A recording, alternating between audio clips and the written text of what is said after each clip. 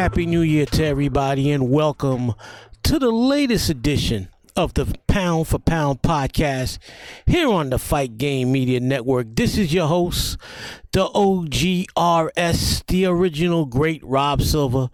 And today, being that there are no major fights, actually no cards occurred at all, I'm recording this late evening Christmas Eve on a Saturday night. I normally record the podcast on Sundays or Mondays, but there are no fights this week.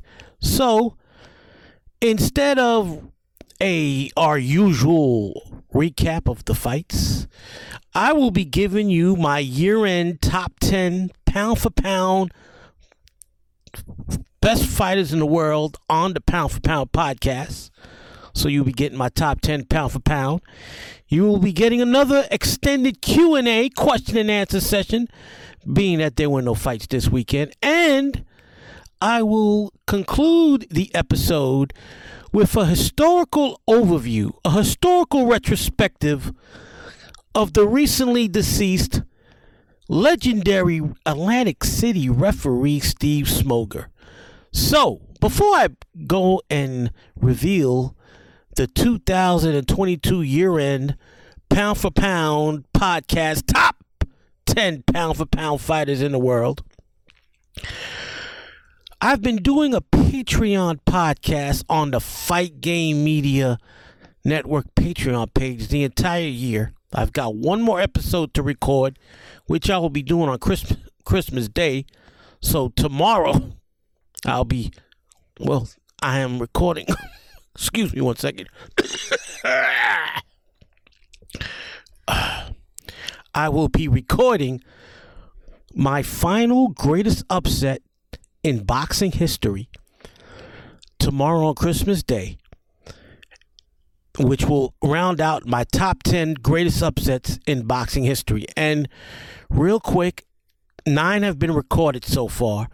Let me run down the 9 prior to the one I'm going to record tomorrow. We have Roberto Duran versus Esteban de Jesus, November of 1972. Esteban de Jesus, incredible upset of the then undefeated Roberto Duran, who was the undisputed lightweight champion of the world, non-title fight at 140 pounds. Villamar Fernandez's July 1978 ridiculous upset of Alexis Arguello, who was the junior lightweight champion at the time, the WBC version, and that was a non-title fight at 135 instead of 130. Arguello was the 130-pound champion. Lloyd Honeyghan's shocking upset of Donald Curry, September 1986, to win the undisputed welterweight championship of the world. All right, so that's 3 so far. Let's continue. We had Iran Barkley shockingly knocking out Thomas Hearns after taking a horrendous beating in the 3rd round, June of 1988, to win the WBC middleweight championship. I'm trying to make sure I've done so many this year. That's 4 so far. That's 4, so I got 5 more to tell you that I've recorded so far. All right, and also on the greatest upsets in boxing history, we had, Cassius Clay, who then became Muhammad Ali's shocking one-sided boxing virtuoso performance against Sonny Liston, February 25th, 1964. All right, so let me continue to make sure that I get all these correct, because I'm trying to make sure that I get these. Oh, yes. You had the shocking upset. Hasim Rahman's one-punch knockout, April 2001, of Lennox Lewis. A one-punch knockout. Now, I'm beginning to forget. Man, excuse me. That was a very loud cough. The weather in New York City has been ridiculous the last 2 days, but you know what? I can't complain. We didn't get hit with the snow like Detroit and Buffalo and other areas near Canada that just got flooded with snow. My girlfriend is in Rochester visiting her parents for the Christmas holiday break, and her car is buried under snow out there in Rochester. Good thing she drove up Saturday into Sunday last week, the 17th and 18th, not today, Christmas Eve. All right, so I got a couple of more for the greatest upsets in boxing history. God, Lord, my memory is faltering. All right, you know what? You guys got to check the Patreon page because I'm showing early signs of dementia. I also recently recently recorded that will be released sometime in the next few days. Randy Turpin's shocking upset over Sugar Ray Robinson, and I'll be recording tomorrow the upset I consider the greatest upset of all time, Buster Douglas's 10th round knockout of Mike Tyson. So there you go, 8 of my top 10 greatest upsets in boxing history. There's 10 altogether, but the mind is faltering a bit, ladies and gentlemen. It's faltering a little bit. Oh yeah, there was also Frankie Randall's 12-round decision over Julio Cesar Chavez. That's another one. So I'm just missing one, and if I think about it later on in the podcast, I'll bring it up. For $5 a month, go to the link in the description of the podcast.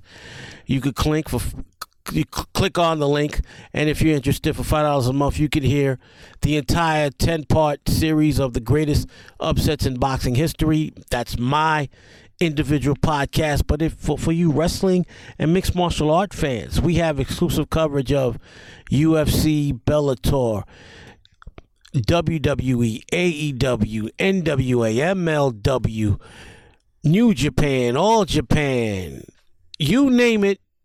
The wrestling experts and the mixed martial artist experts on the websites, on the Fight Game Media Network website, covers it all. And I'm the one boxing expert, historian on the website. All right, now on to my top 10 pound for pound going into the year 2023. Number 10 is Tyson Fury. Tyson Fury right now, to me, is the only real heavyweight champion of the world. I know Alexander Usyk, who I have a little bit higher, has 3 of the 4 quote-unquote criminal cartel alphabet soup championships, but Tyson Fury has the better resume at heavyweight. Defeated Deontay Wilder twice, defeated Vladimir Klitschko. He beat Klitschko when nobody had beaten Klitschko in over a decade. So I've got Tyson Fury at number 10. Even though he had a less than stellar 2022, beating 2 zombies in Dillian White and Derek Chisora, Tyson Fury still is the man, in my opinion, to beat at heavyweight. He is, in my opinion, the true heavyweight champion of the world. Number 9 is 2-belt holder at 122 pounds, Cool Boy Stephen Fulton, who I met at the Barclays Center on October 8th when I went to see Robert Helenius get knocked out by one shot in the first round by Deontay Wilder. Met Cool Boy Stephen. Not only is the brother cool, but he has the same type of taste in women that I do. He loves a big butt and a smile. She is delicious, his woman. Stephen Cool Boy Fulton, number 9. And he, in my opinion, is a modern day Meldrick Taylor, which is apropos, being that they're both from Philly. My number 8 pound for pound best fighter in the world is Arthur Beterbiev. Arthur Beterbiev has destroyed one light heavyweight after another, and I want to see him, hopefully in 2023, face Dimitri Bivol, who is a little bit higher up on my pound for pound rankings. Number 7 is the undisputed lightweight champion of the world, Devin Haney. He's my number 7 pound for pound. The man is the only man to beat at 135. Everybody stay in line. Lomachenko might be next, and Lomachenko is going to get embarrassed. Devin Haney, my number 7 pound-for-pound fighter in the world today. Number 6 is my 2022 Fighter of the Year. Is my number 6 pound-for-pound fighter, and that's Dimitri Bivol. Bivol had a spectacular 2022, easily defeating both Canelo Alvarez and Zurdo Ramirez, two Mexican stars, two quote-unquote Mexican assassins. Well, he assassinated both of them. Number 6, Dimitri Bivol. Number 5, the single best defensive fighter on the planet. No one comes close, and that's Shakur Stevenson, who moved up to 135. And like I predicted several months ago, late 2023, the big fight will be, in my opinion, Shakur Stevenson versus Devin Haney. Now, my number 4 pound-for-pound fighter in the world is Alexander Usyk, who holds 3 of the 4 Alphabet Soup titles at heavyweight. Hopefully in 2023, we see Usyk versus Tyson Fury in a battle of the best 2 heavyweights on the planet. Number 3 is Errol Spence. He's been a long-time welterweight champion, over 5 years now. He's had a tremendous career at 147 pounds. And this, despite the fact that he almost died in a car accident, that he had a near career-ending eye injury, he continues to reign supreme at 147, and there's only one fight left for him, and that's my number 2 pound-for-pound fighter in the world, Terrence Crawford, who recently destroyed a guy who had no business being in the ring with him with one shot, David Avanesian. And my number 1 pound-for-pound fighter in the world, the greatest Japanese fighter of all time, and it's not even close, and that is the monster, Naoya Inoue. The undisputed bantamweight champion of the world, moving up to 122, because no need for him to be at 118. He cleaned out that division. There's only one man for him to face at 122, and that would be a great fight, and that is Stephen Coolboy Fulton. Hopefully that's a fight that could be made in 2023. Now, on to the Q&A session. And now, for those who want me to answer their boxing questions on relationships, questions on sports, music, you can ask anything. Hashtag Ask Rob Silva, and I will answer your question as thoroughly as possible. Now, real quick, if it's a question about who I think is going to win an upcoming fight, I'm not going to answer it. I only do predictions the week before the fight, not 4, 5, 6 months, a year in advance. I don't do that. So that's one question you should not ask. All right. First question up is from a frequent contributor of questions, and that is my brother, Big Malcolm X play cousin. He asked, give your top 5 best and worst performances by a referee. Now, Malcolm, you know, whenever you ask me a question, I do no research. Do this off the top of my head.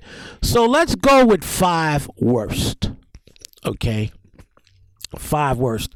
Recently, I did the Patreon podcast. It will be available sometime this week. It might be out by the time you hear this one. You may want to subscribe for the $5 a month and listen to my rundown. And what I did was a watch along of Randy Turpin's shocking upset of Sugar Ray Robinson. The referee in that fight did a horrible job in refereeing the fight. It was horrible. For the entire 15 rounds, Randall Turpin was allowed to hold Sugar Ray Robinson in a clinch round after round after round and hit Sugar Ray Robinson several times in the back of the head with rabbit punches, and Sugar Ray would have to respond. But it was always Randy Turpin that initiated the rabbit punches while holding and hitting. And referee Eugene Henderson was the referee, and he warned Turpin a few times, but then after the 6th, 7th round, he didn't warn him. He didn't warn him again. Turpin deservedly won the decision because Sugar Ray Robinson unwisely allowed Turpin to get inside and clinch. If Sugar Ray Robinson would have just boxed, I think he would have won the fight, but he allowed Turpin to get inside, and he allowed himself to be held, and he allowed himself to be hit on the head. But that being said, those were illegal shots. Sugar Ray Robinson died of Alzheimer's disease at the very young age nowadays of 69 years old. Imagine if he wouldn't have got hit with those type of shots. That definitely didn't help. Definitely had to have been a factor in him developing Alzheimer's in his 60s. Sugar Ray Robinson versus Randall Turpin. Referee Eugene Henderson with a horrible refereeing job. Horrible. One of the worst, if not the worst, referee job I ever remember. And I've talked about this several times in articles and other podcasts. Is the referee from the Nigel Benn versus Gerald McClellan fight. That was horrible. That was ridiculous what that referee did. It was pathetic. Pathetic.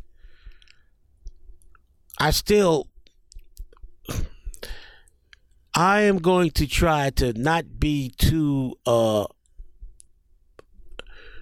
critical, but I'm going to be critical. Fuck that. Referee was horrible. Within the first 30 seconds of the fight, Gerald McClellan Gerald McClellan knocked Nigel Benn out of the ring.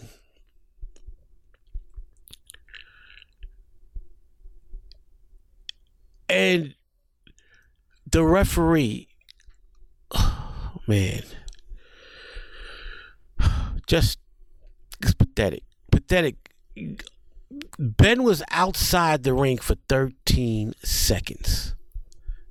And he was able to get back inside the ring and made it back up and barely survived the first round.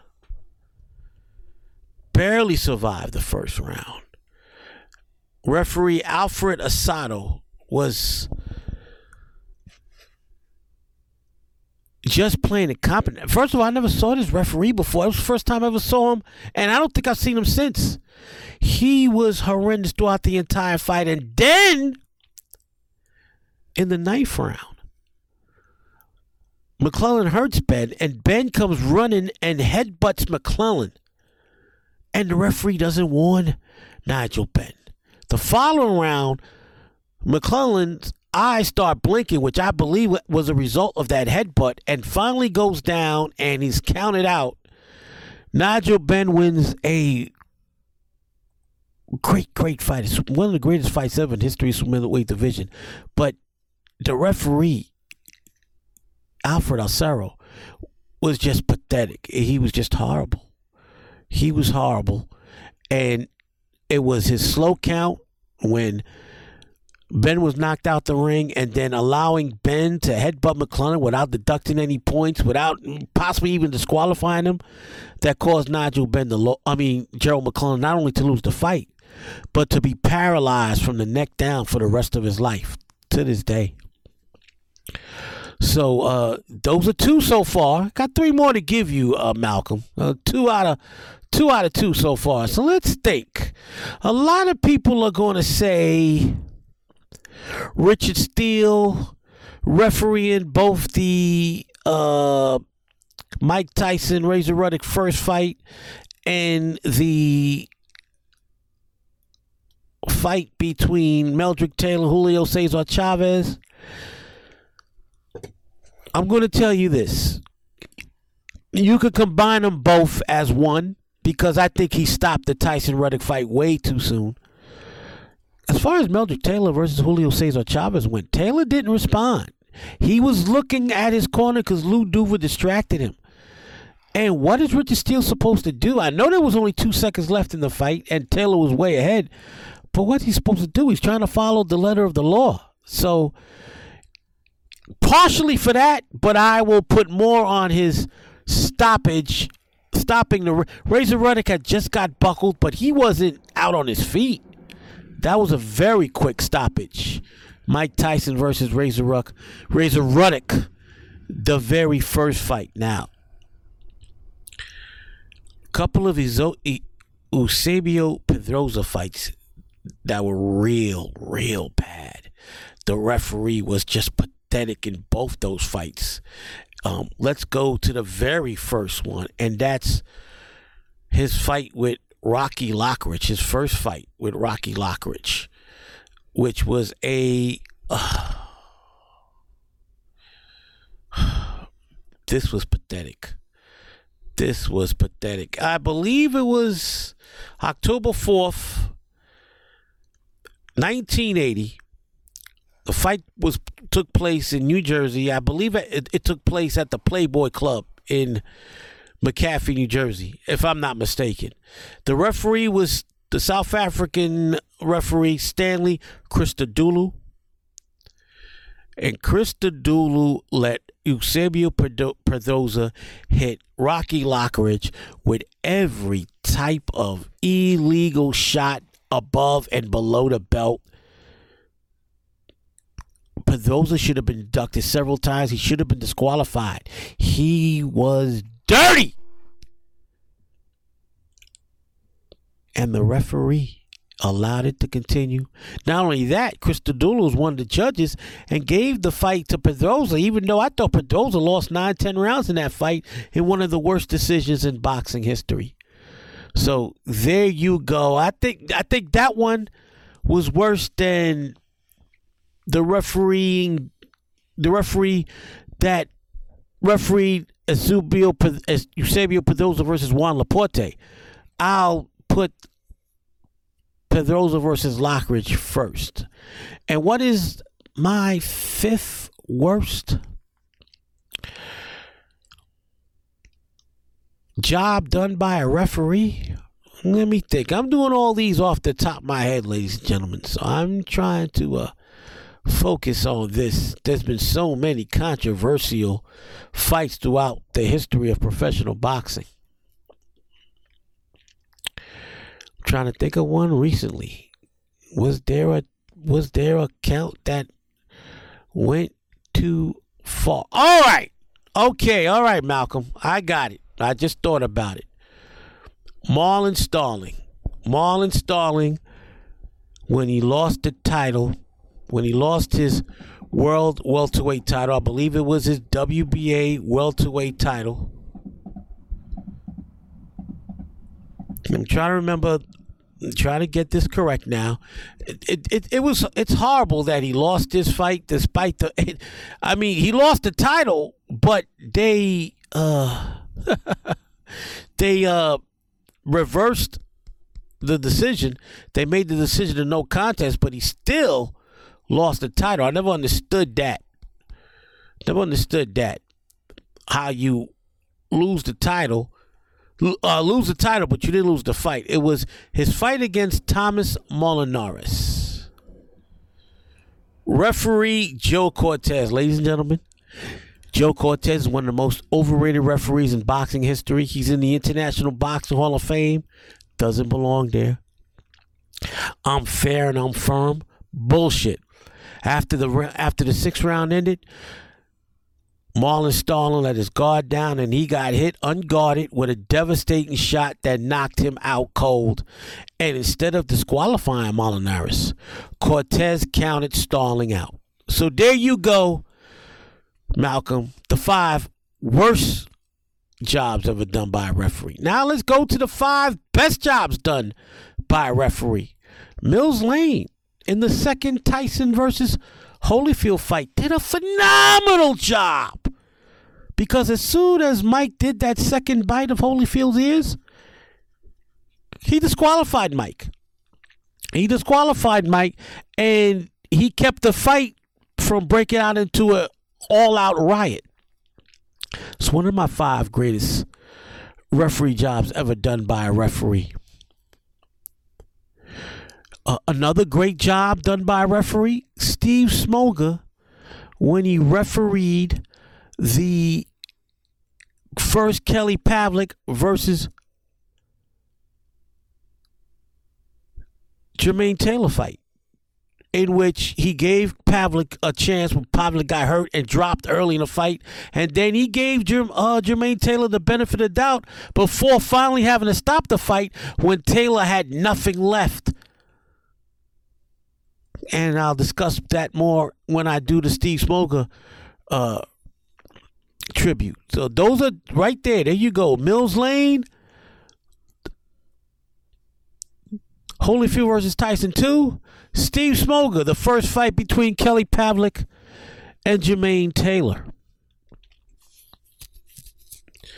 Now, I want to make sure that I don't want to include Mills Lane and Smoger 2 times. I want to do one individual fight per referee. I want to do 5 different referees.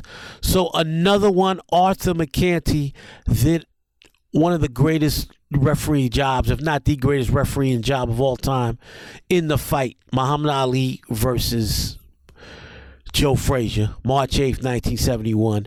Arthur McCanty was under a lot of pressure, as was Ali and Frazier. This was the single biggest fight in the history of boxing. Madison Square Garden. It's nicknamed The Fight. And McCanty was phenomenal. Phenomenal. He warned Ali for playing too much. He warned Ali for holding too much. And he refereed a flawless fight. And he judged, rightfully so, Frazier as the winner in the fight, as he was one of the 3 judges as well as the referee. So there you go. You got McCanty, you got Smoger, you got Mills Lane. Who else makes my 5 greatest of all time? Referee Jay Nady did a phenomenal job in the Costa Zab Judah fight. Rightfully stopped the fight when Zab Judah went down 3-4 times from one right hand, and he stopped the fight. Judah was out on his feet, and Jay Nady, he kept his composure when Zab tried to throw a stool at him. Referee Jay Nady kept his composure, and he did a spectacular job refereeing that fight. So we got one more to go as far as greatest performances by a referee. I'm trying to think. And I did my greatest referees of all time. Who did a phenomenal job, and then who rightfully stopped the fight when he had to stop a fight? I'm trying to think, ladies and gentlemen. I'm trying to think. I'm doing this off the top of my head. We've got Smoger. We got Mills. We've got Arthur McCanty. We've got Jay Nady. Who else is? I don't want to duplicate any of the referees. I want one different referee per fight. So I'm trying to think who did what, when, where, and how.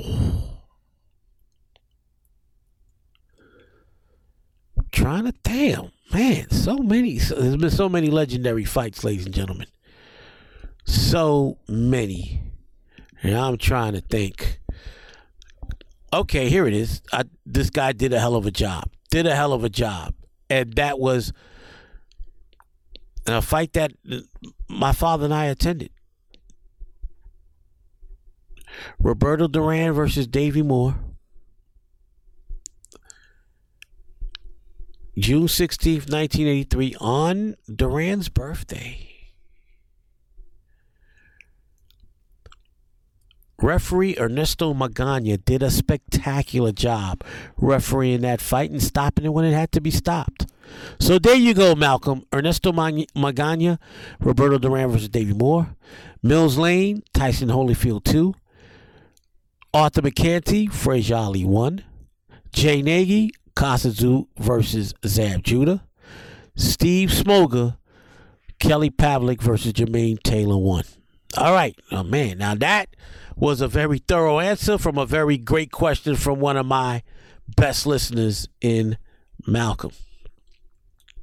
All right, back to ask Rob Silver. Carl Bristol asks, what's up, Carl? To establish true rankings in any pound class independent of the alphabet soups, what would be your criteria for established rankings? For example, fights against other ranked fighters, method of victory, last showing, win or loss, quality opponents for fighters yet to fight each other. You know what? Those are all, Carl, all of those are exactly what you should look for in ranking a fighter. You should not rank a fighter on potential or because of his promoter or network affiliation, which 90% of these boxers are ranked before they should be ranked. For example, I don't know where he's ranked because I don't pay attention to the alphabet soup rankings. I'm high on Xander Zayas. I think he's going to be an all-time great Puerto Rican fighter. I think he's going to be the first Puerto Rican to rule the middleweight division for a very long time. He has fought nobody, and he's ranked. I don't know where he's ranked, but he's ranked. Fighters like Xander Zayas, like Keyshawn Davis, well, we can't count Frank Martin anymore. He just beat a contender in Michel Rivera. But before he fought Michel Rivera, Frank Martin was ranked, and he didn't deserve being. He did not deserve being ranked because he didn't meet any of that criteria. Carl, the criteria you laid out is exactly what I'm looking for when ranking a fighter. And if I had the overall rankings, that's what I'll be looking for. Too many times we saw Triple G face a number one fighter from parts unknown who never beat anybody, and he beat the guy up, and then the middle-aged media was like, oh, another number one contender that Triple G beat. Yeah, another number one bum. The fuck out of here. Great question as always, Carl. All right, now on to the next question. LL School K. He got this from that bullshit DAZN boxing Twitter page, but I'll answer this question. If you could watch one fighter in their prime again, who would it be and why? That would be my all-time favorite fighter. The first fighter I idolized, Thomas Hearns. He was a joy to watch. Like I said many a times on this podcast and other podcasts and articles I've written, Naoya Monster Inoue is a modern-day Thomas Hearns. When you look at Inoue, you see a smaller version of Thomas Hearns. Everything off that battering ram of a left jab. Every single punch mastered. Thomas Hearns had one of the greatest jabs in boxing history. He had one of the greatest right crosses in boxing history. He had one of the greatest left hooks to the body in boxing history. He had one of the greatest uppercuts in boxing history. Every single punch, left hook, right cross, hooks to the body, uppercuts, and especially the left jab, of course, the signature right cross. He gets an A for every one of those punches, an A+ for the jab and an A+ for the right cross. So I would love to see a 20-year-old Thomas Hearns make his pro debut again today, like I did back in 1977 when he was 20 years old and I was a mere 8 years old. Okay, let me go on to another question. Great question, by the way, that you took from that horrible Twitter account. Okay. I know I got another question somewhere here. Let me see. Sugar Hill, Rob Sugar Hill from Philly. What's up, Rob? He asked, I think you would have made a great referee or boxing judge. Was there ever a time where you would have considered doing either? I talked about this with my father about 25 to 30 years ago, early to mid 90s. We always watched the fights together since I was 8 years old, up until when I was 32 when he passed away in 2000. My father and I almost saw every major fight on television, closed circuit, pay-per-view, you named it, we saw it together. And he would always go, you know what? You have a great eye for judging. And my father also had a great eye for judging. My father's like, wouldn't you why don't you take the test, the New York State Athletic Commission test, to become a judge? The reason I didn't try, Rob, to do either was I'm scared of leaving the country. And to be a referee, a licensed referee in New York State or a licensed judge in New York State, sometimes you get assignments out of the country. You have to have your passport. I've never gotten my passport because I'm afraid to leave the United States of America. Too many incidents have happened with my people in other countries. I'm afraid. I do not want to get caught out there. And how am I getting home? Because once they got a hold of you, it's a wrap. Even if you are a world famous athlete, you have a hard time getting out of the country. So imagine if you're just a regular Joe like me. So that's one of the reasons why I decided not to apply myself to becoming a judge or referee. But you know what? As far as judging goes, a guy that should be a judge that's not a judge is Hall of Fame boxing announcer and writer Steve Farhood, because 95% or more of the time, his scorecard and my scorecard are damn near duplicates. They are almost exact replicas. Last week's fight, Frank Martin versus Michelle Rivera, once again, Steve and I had the same exact scorecard. That's one guy that always calls it down the line, calls it right, because he's not favoring everybody or anybody. He, like myself, judges by seeing what his eyes tell him. Great question, Carl. One last question, and then we will head to the Steve Smoger retrospective. And the final question is, what happened to my questions? My final question. Where is it?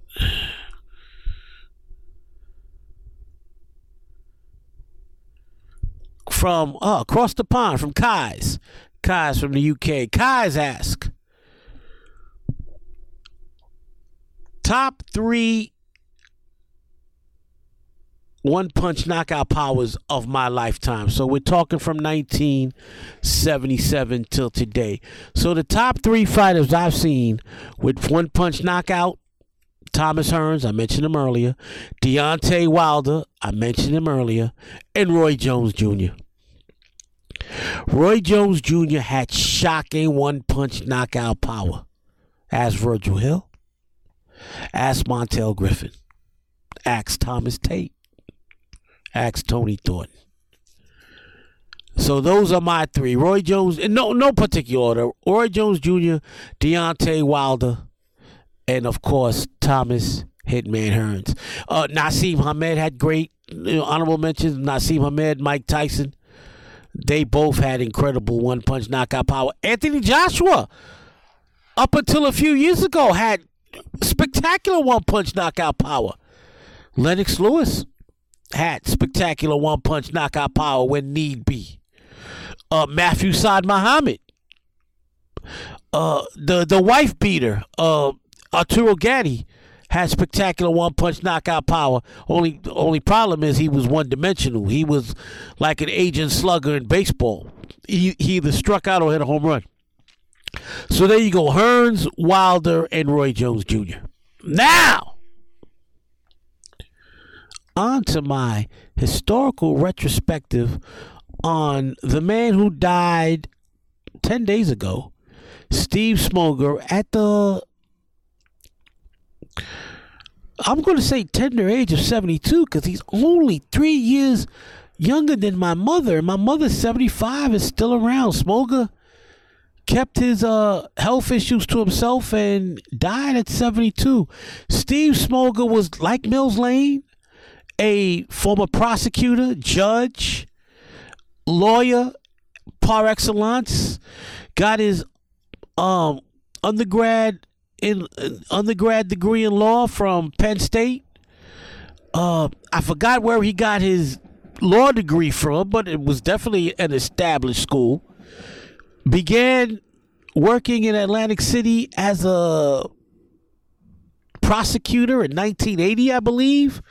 Then he became a judge and a solicitor. And during this, he made his boxing referee debut in 1982. So we're talking 40 years ago, he began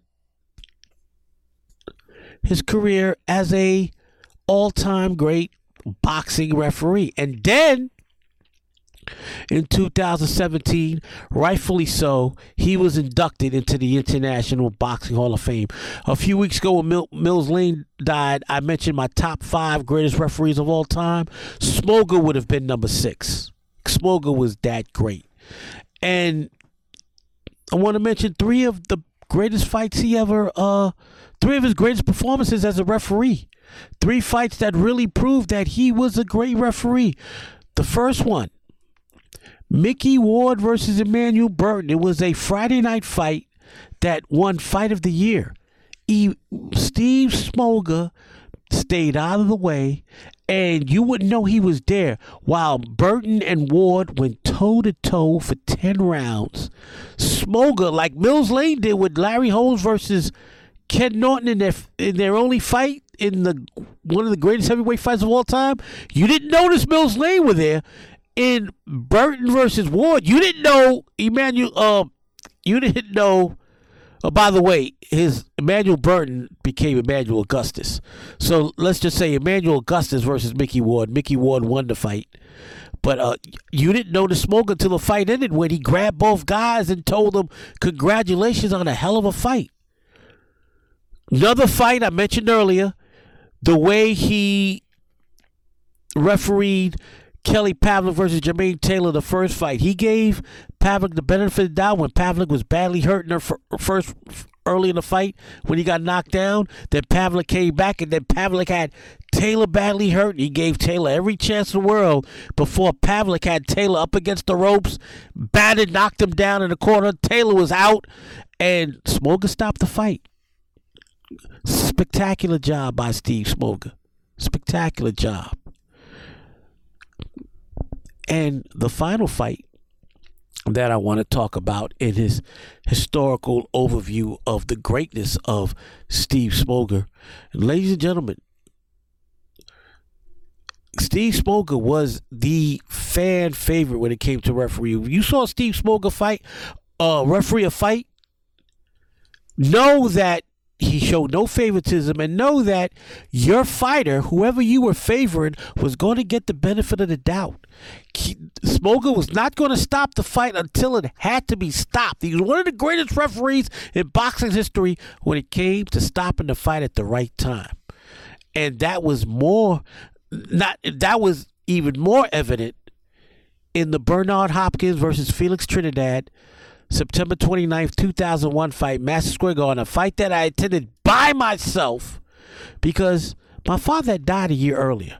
And my father always wanted to see Bernard versus Trinidad. Well, that's one of the dream matchups he always wanted. And he died before that fight could happen. So when I went to get the tickets, I said, you know what, I'm only buying one ticket. I can't take my father. He passed. So I'm going to go see this fight by myself. And in front of a sold-out 19 to 20,000 fans in Madison Square Garden, Steve Smoger was under a lot of pressure because 80 to 85% of the Garden was Puerto Rican rooting for Felix Trinidad. And Bernard put on one of the greatest performances in boxing history. And Smoger made sure there was no shenanigans. And when the fight finally ended, Smoger stopped it at the right time. Steve Smoger did a phenomenal job in that fight, as he did in damn near every fight he ever refereed. Rest in peace to Steve Smoger, one of the greatest referees of any era of my lifetime, and the 6th greatest referee, in my opinion, in the history of professional boxing. Ladies and gentlemen, I want to wish everybody a Happy New Year, as the next time you will hear me will be in the new year. And when we come back, I can give you my prediction on the January 7th fight between Gervonta Davis and Hector Luis Garcia. Until then, I want everybody to have a joyous rest of their holiday and be blessed and be a blessing.